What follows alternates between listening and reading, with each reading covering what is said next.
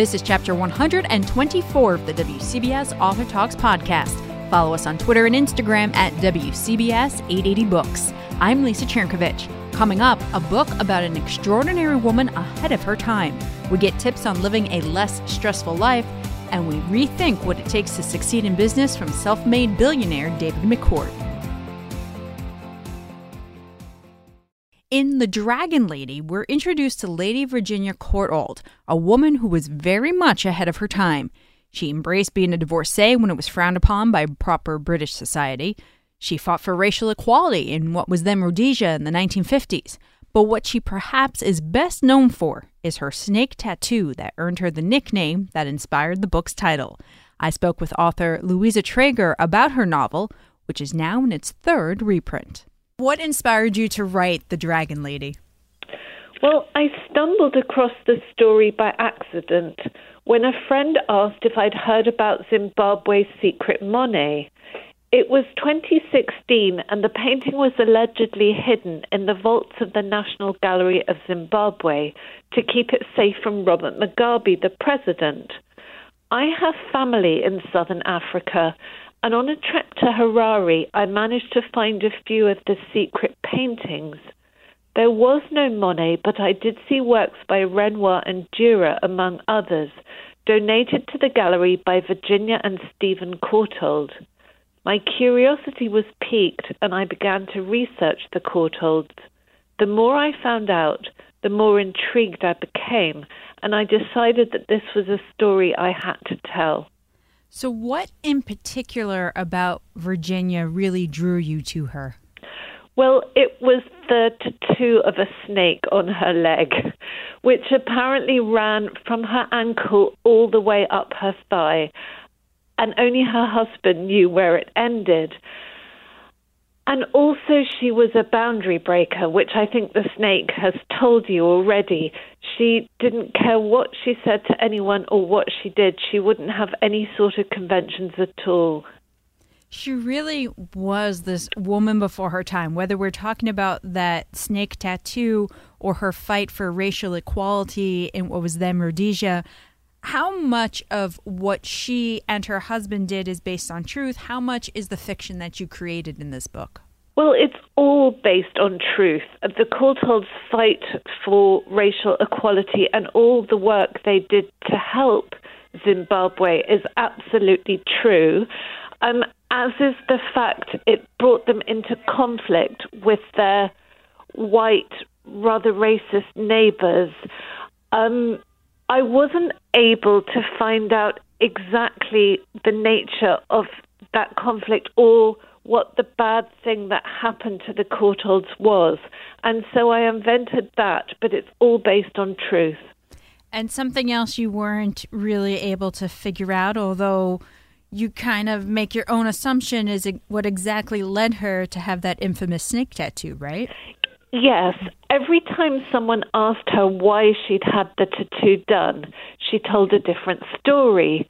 It was a teenage dare, a coded message for a lover. It was a membership badge to a secret society. I have my own theory about why she had her tattoo done, but I would love people to read the book and form their own opinion. And I love, too, that she must have inspired you so much because you now have gone out and gotten yourself a snake tattoo on your ankle. That's right. I did it a few days ago here in New York City to commemorate the book and also a new chapter in my personal life. I'm really pleased with it. And I know I've joked with you a little bit before, but, you know, I have to ask, is this going to be something you're going to do for every new book you have come out? I am still pondering that one, Lisa. Well, you know, it's in the time that, you know, between our conversations that we've had, I've finished the book and I've really took pleasure in how you wrote the character of Mugabe, just because, you know, it's happening we're having this conversation a couple of days before he's due to be buried. And it's really interesting how measured you were in describing him. Yes. Well, the Courtaulds helped Mugabe in the very early days of his career when it seemed like he was still a good guy. And he came to their house for secret meetings, secret because he was being watched by the police. So Stephen was impressed by him and, helped him. And in fact, the constitution of Mugabe's party, ZANU-PF, was drafted at Stephen's house. I think, Mugabe did have good qualities in the beginning, and then he became corrupted by power and wealth, as so many people are. And I thought it would be more powerful not to spell out, he became a bad guy, but to let the reader, see history unfold and to know that he wasn't good. But sometimes when one's writing, what one doesn't say is more powerful than what one does. And it's interesting, too, that he wanted the Courtaulds estate as his own country residence, right, after he took power? Yes, he did. So he got to know it during the course of these secret meetings, and it's the most beautiful replica French chateau, very unusual in Zimbabwe. So I can see why he wanted it. He wasn't able to get it, and I don't know why. And the property is now owned by the National Trust of Zimbabwe, and it's run as a hotel. We've focused a lot on Africa in this conversation, but the book also spans other geographical areas as well as decades from the 20s and 30s up through the 50s. What other sort of research did you do to get all the details right?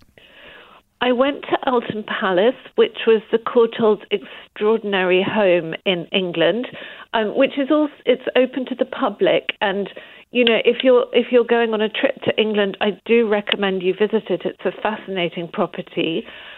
So I went there. I met a cousin of Stephen called George Courtauld, who was very generous. He shared his recollections of Stephen and Virginia with me. One unforgettable snapshot memory, as a boy, he used to beg Virginia to do her party trick. He'd say, "Make your snake dance, Aunt Ginny, make your snake dance." And she would flex the muscles on her leg, and the tattoo would wiggle on her leg. But he also gave me access to Virginia's and Stephen's letters, which, it was such a privilege to have access to their intimate lives and crucially to their voices. Now, you've said you found Virginia more fascinating than her contemporary Wallis Simpson, who was also a divorcee shunned by society. Why do you feel that way? Well, Ginny was more exotic. She was the daughter of an Italian father and a Transylvanian mother, and she claimed to be a descendant of Vlad the Impaler, who some people believe was the inspiration for Bram Stoker's Dracula. So she was incredibly exotic, but she was also very, very brave. She fought for racial equality in Rhodesia, now Zimbabwe, at a time when it really was dangerous to do that. And, too, in talking about this, someone who is a little bit different in how they're viewed by society, it's kind of amazing that no matter how much time has passed, some things still remain the same or come back again. Because I think about Meghan Markle being a divorcee, being biracial, doing things that perhaps proper British society frown upon. Yes. It felt very resonant, writing the book today because of those parallels. I think strong women have always been frowned on. And that's something I find very interesting, that dynamic. And of course, we're living in a time when white supremacy is rearing its ugly head again, as is racial discord. Makes you wonder, will we ever learn from history? History has this horrible pattern of repeating itself. And I don't know, I sort of felt when I was writing that in some ways things have changed, but in others, life and the world really hasn't changed at all. So, Louisa, tell me what you're working on next. So my next book continues my theme of strong women who live by their own rules. I'm writing about Nellie Bly, who was America's first female investigative journalist. She faked insanity convincingly enough to get locked up in the asylum on Blackwell's Island off the coast of New York. And when she got out, she exposed the terrible conditions, which led to fame for her and more money being given for the treatment of the mentally ill. Nellie Bly went on to do many other amazing things with her life, but my novel focuses on her stay in the asylum. What is it about these strong women that draws you to them and makes you want to write about them? You know, I'm not sure. I discovered Nellie Bly as accidentally as I discovered Virginia Courtauld, but a pattern is definitely emerging. And I guess there's some inner drive compelling me towards these women, so go figure. Well, I think these brave women, their courageous deeds, their actions, and what they've done for society as a whole definitely deserve to be told. And hopefully we'll have you back for the next book, since it's such a New York City centric, and also I have a little soft spot for journalists.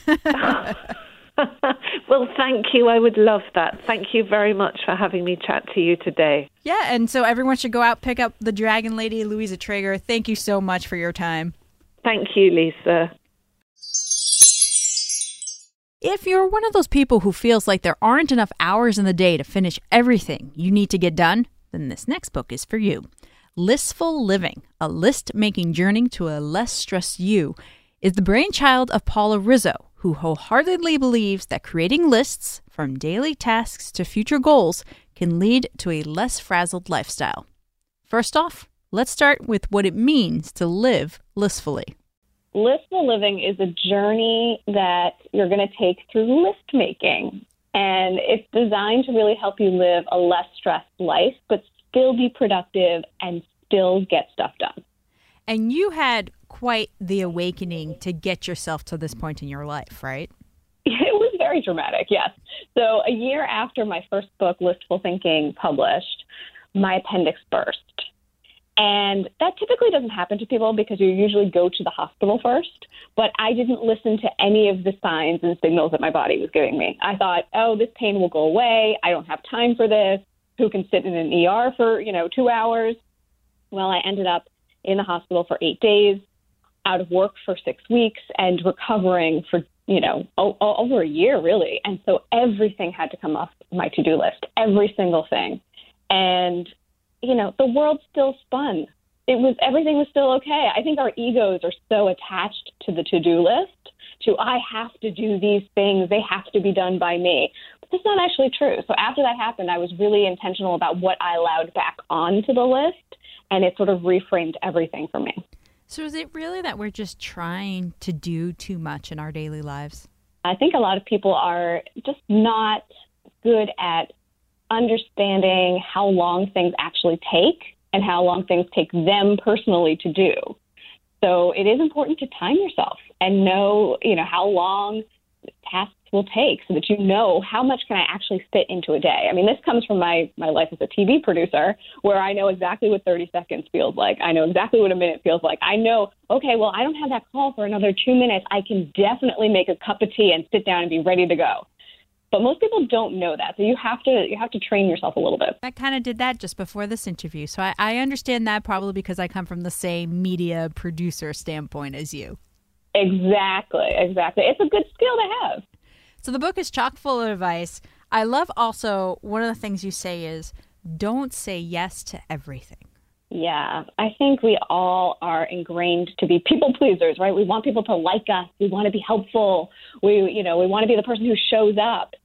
But if you say yes to everything, which is what I was doing when I launched my first book, because I thought that's what you were supposed to do. I thought if I don't say yes to this, it's going to go away. These media interviews or these events or these book signings and all this stuff, it's going to go away and it'll never come back. I have to grab it now. Now I know that's just not the case. It just makes you burnt out. But when you say yes to someone else, you have to make sure that you're not saying no to yourself. And knowing your priorities and what you're working on right now and how that aligns or doesn't align with the thing you were asked to do is really important. So I dive into how do you figure out your priorities in the book. And there's also a lot in here about self-care. Why is that so important? It is such a buzzword these days, right? Everybody's talking about mindfulness and meditation and self-help and all of that, self-care. And I've been a health journalist for a really long time, and people get it wrong. They think that self-care has to be really expensive or really time-consuming. And I'm here to say, the pressure is off. It does not have to be either of those things. It doesn't have to be a week-long vacation, and it doesn't have to be a $300 massage, okay? It could really be just moments in your day that you choose to do things you really love, like have a cup of tea or read a chapter in a book that you really love, or call a friend, or maybe go on a little virtual vacation, right? Pick a place that you've been wanting to go on Google Maps, set a timer for 15 minutes, and just zoom around and check it out and take yourself somewhere else. You just need little spots in your day where you can have joy and really be able to relax a little bit. And there are a lot of studies out there that kind of show that taking those breaks throughout the day actually make you more productive, right? It's true. And also with music, too. There was a study that was done about if you take a break and listen to 15 minutes of the music of your choice, it does make you much more productive. And I have done a lot of, as a health producer, I did a lot of shoots with doctors. And so I was in ERs and ORs a lot shooting, and they would always have music on in the OR. And I was always like, what is the deal with this? But when I did a little bit more research, I found that actually does make you more productive. How do you envision readers will use this book, which, by the way, you encourage them to write all over? Yes, which, people are usually, I know, I'm like, I don't want to write in a book. That's not what you do. I was taught to not write in books. But this is a workbook. You're meant to write in it. Please write in it. And it's a journal, so there's a lot of exercises that are going to take you through some list-making activities, some journaling where you're going to write some longer-form stuff. But it's only for you. This is your book. You do with it what you want. And I take you through the journey. The beginning part is really about self-exploration, like what is happening in your life right now? Where are you with your productivity and your stress levels? The second part is all about where do you want to go? What would the perfect day look like? And then the last part is really practical. How do we get you there? Because I can't, just have you dreaming big and then not actually getting anything done. And you do intend for people to go through it page by page and not skip around, right? Yes, I would really like if you do it in order, but I understand if sometimes you get stuck or you're thinking, oh, I don't want to do this part. If that happens, go to the middle part because that's the dreamy part. That's like the, bucket list kind of stuff. So that's sort of fun. So if you get stuck, go back to the middle part and then go back to where you were. Or if you get stuck, take one of those 15-minute breaks. Right? Yes, exactly. Right. Go on a virtual vacation. So I think it's pretty obvious that people who already like to make lists will get a lot out of your book. But what about those people who don't naturally gravitate towards this kind of thinking? What would you say to convince them that this book would do them some good? Well, everybody wants a little less stress in their life. And sometimes people look at list making as sort of like cheating because they're like, oh, I should remember all the things that I have to do. And I don't want you to have that kind of pressure on your brain, okay? You shouldn't have to remember anything. Let the list do that job. Offload it and then use your brain power for something more, just better, something that you are the only person that you can do that task. That's what you need your brain power for, not for remembering these things. So sometimes when I frame it that way, people are like, okay, I get it. And the other thing is that, burnout syndrome is a real thing now. The World Health Organization has named it an actual syndrome. People go to the doctor all the time. I think it's between 70 and 90% of all doctor-related visits have to do with stress. So if a list can help you be less stressed out, why not try it? What do you tell people is the one thing they can do in their lives right now that will lead to a less stressed life? Really making a list I like to do it the night before the next day because I like to close the book on the day and look through what is it that I have to do tomorrow that I have the time and the resources to do. So really, I look at it like a TV producer. You're in radio, you know how this works. It's like a rundown to be able to say, okay, what can I do at what time of the day to be able to get more done? And you have to know yourself a little bit. But if it's simply, what are you going to do tomorrow? well, I think you need to make this list today so that when you come into your office or your desk or wherever you work, the next day you can hit the ground running because you see what your intention is for the day. You might get derailed a little bit, but at least you know what you meant to do. Well, I think I'm going to close the book on our interview there and also cross off Paula Rizzo interview off my to-do list that I have for today that's right in front of me. Doesn't it feel so good? I love that. I love being able to cross it right off. Yeah, exactly. I'm totally a list person. I love it. Thank you, Lisa. So the new book, Listful Living, A List-Making Journey to a Less Stressed You, Paula Rizzo. Thanks so much for spending some time with us. Thank you. Happy list making. In his book, Total Rethink, self-made billionaire David McCourt is challenging entrepreneurs to think like revolutionaries if they want to succeed in this instantly connected era of smartphones and social media. He recently spoke to CEO Radio's Ray Hoffman about how any person in any career can benefit from thinking outside of the box. The point I try to make throughout the whole book is that the world used to operate with incremental changes, and you'd have one change in front of the other, in front of the other. And Ray, in our whole business careers, how the whole business world operated. In fact, and you ran your life that way as well, up through about Jack Welch's tenure at GE. Mm-hmm. Around that time, it all fell apart, and now you need a revolutionary change, a dramatic change. You need to blow up the model if you want to be successful. And that's partly because of globalization, partly because of the internet, partly because of social media, partly because of the way we absorb information. And my book came out in the middle of June, and I would say from the time the book was published till now, I even feel stronger about it because Internet 3.0 is right around the corner, Ray, and that's going to change everything 100 times faster than it's moving right now. And there's going to be a revolution in business, hopefully only in business, but if only rich people have access to clean water and clean air and job opportunities and education, you won't be able to hire enough personal security to stay safe. So we better democratize the technology that's allowed us to get to where we are today. Yeah, you mentioned the figures in the book. 2.5 billion people around the world probably today have more opportunity and more clean water than at any time in history. Unfortunately, 5 billion people have none of that. Exactly right. And what we have to do is, in addition to getting them clean water, we need to get them internet access so they can have a chance to take advantage of globalization. They can have a chance to take advantage of the opportunities that you and I have here in Manhattan that you don't have if you're living in a rural wherever. And that could be rural America, it could be rural Ireland, it could be rural Africa, it could be rural Asia. But if you don't have internet access today forward, you're not going to be able to get educated, you're not going to have access to the best healthcare, you're not going to have access to the best job opportunities, and so forth. And you describe this as a bottom-up technological revolution. Well, because, Ray, in the next 15 years, 60% of the world's population will live in cities. So we're going to be adding about 7 New York cities a year to the world, either people moving to a city or new cities being grown. And of those, 60% of them will be under 18.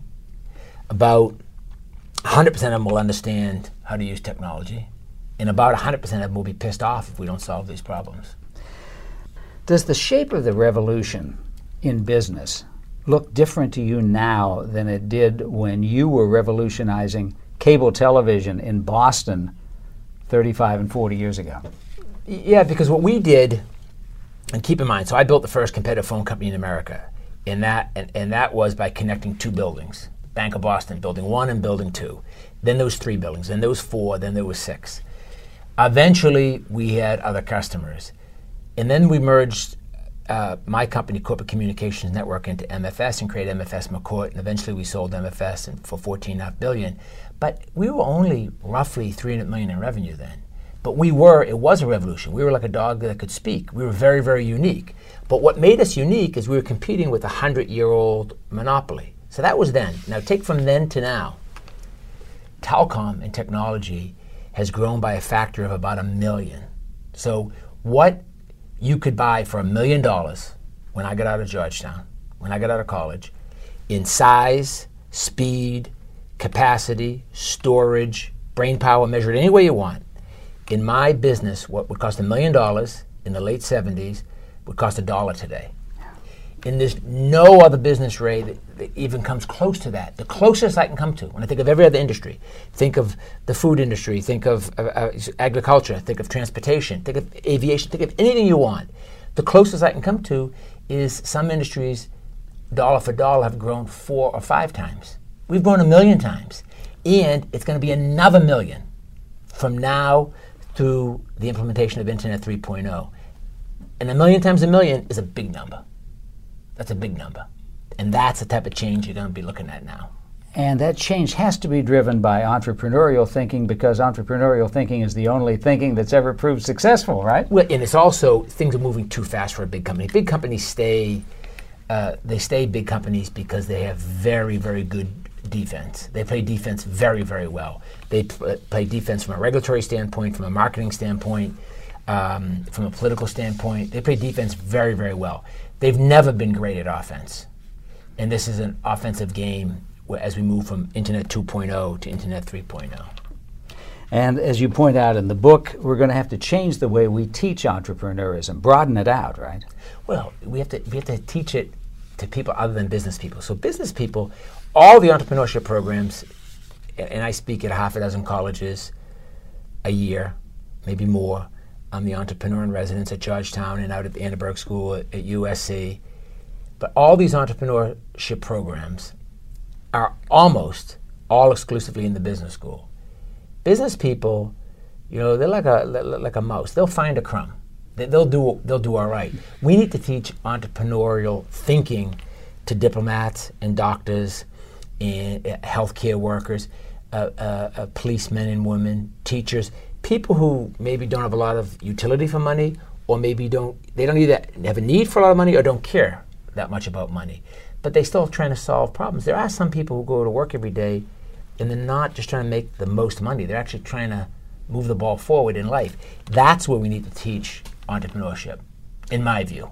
I like how about 40 pages in this book, Total Rethink, it becomes an autobiography for a while. You talk about growing up in a working-class family in Massachusetts and a remarkable mother with 7 children, 2 of whom became billionaires. And there's also the completely improbable story of how you, who wanted to be a cop but couldn't get into the police academy, ended up working a short time later for Tip O'Neill, the Speaker of the House. How did this all happen? When I couldn't get into the police academy, I was complaining at the dinner table, and my father was we had a blue-collar upbringing, so you can imagine with 7 kids and 2 grandparents and 2 parents, there's 11 of us in the kitchen. There wasn't a lot of room for complaining. So my father said, look, you're talking to the wrong guy. Go talk to your congressman. So I said, who's my congressman? He said, Tip O'Neill. I said, where's his office? He said, well, he has a small office in Watertown Square. So off to Watertown Square, because we grew up in Watertown, I went to the office, and it was a small little regional office. One man by the name of John Carver was there. And I went in and I bitched about not being accepted.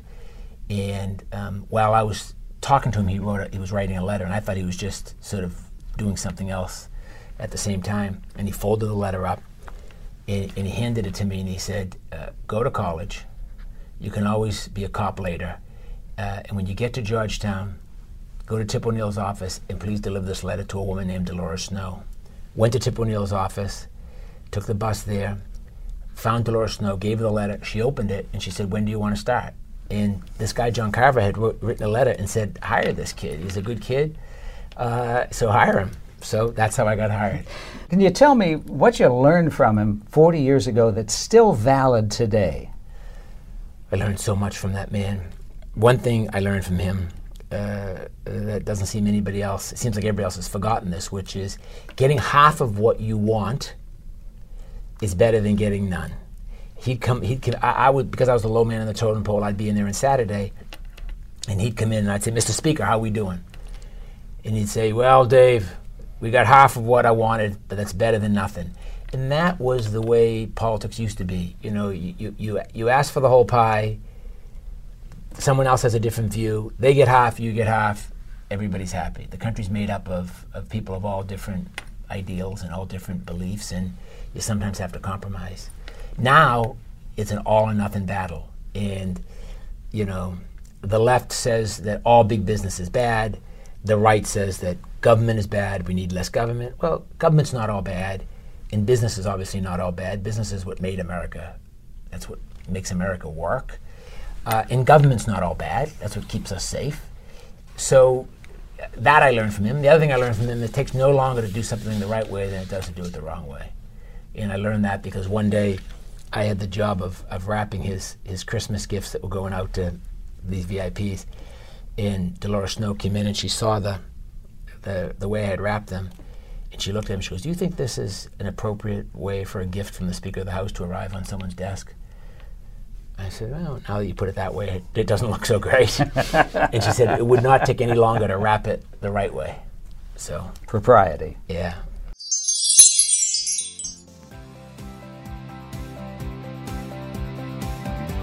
So those are all books that at face value don't seem connected, and yet maybe you're taking something away about being a less stressed but successful person who bucks convention. Or at least I hope you did. Until next time, follow us on Twitter and Instagram at WCBS 880 Books. I'm Lisa Chernkovich.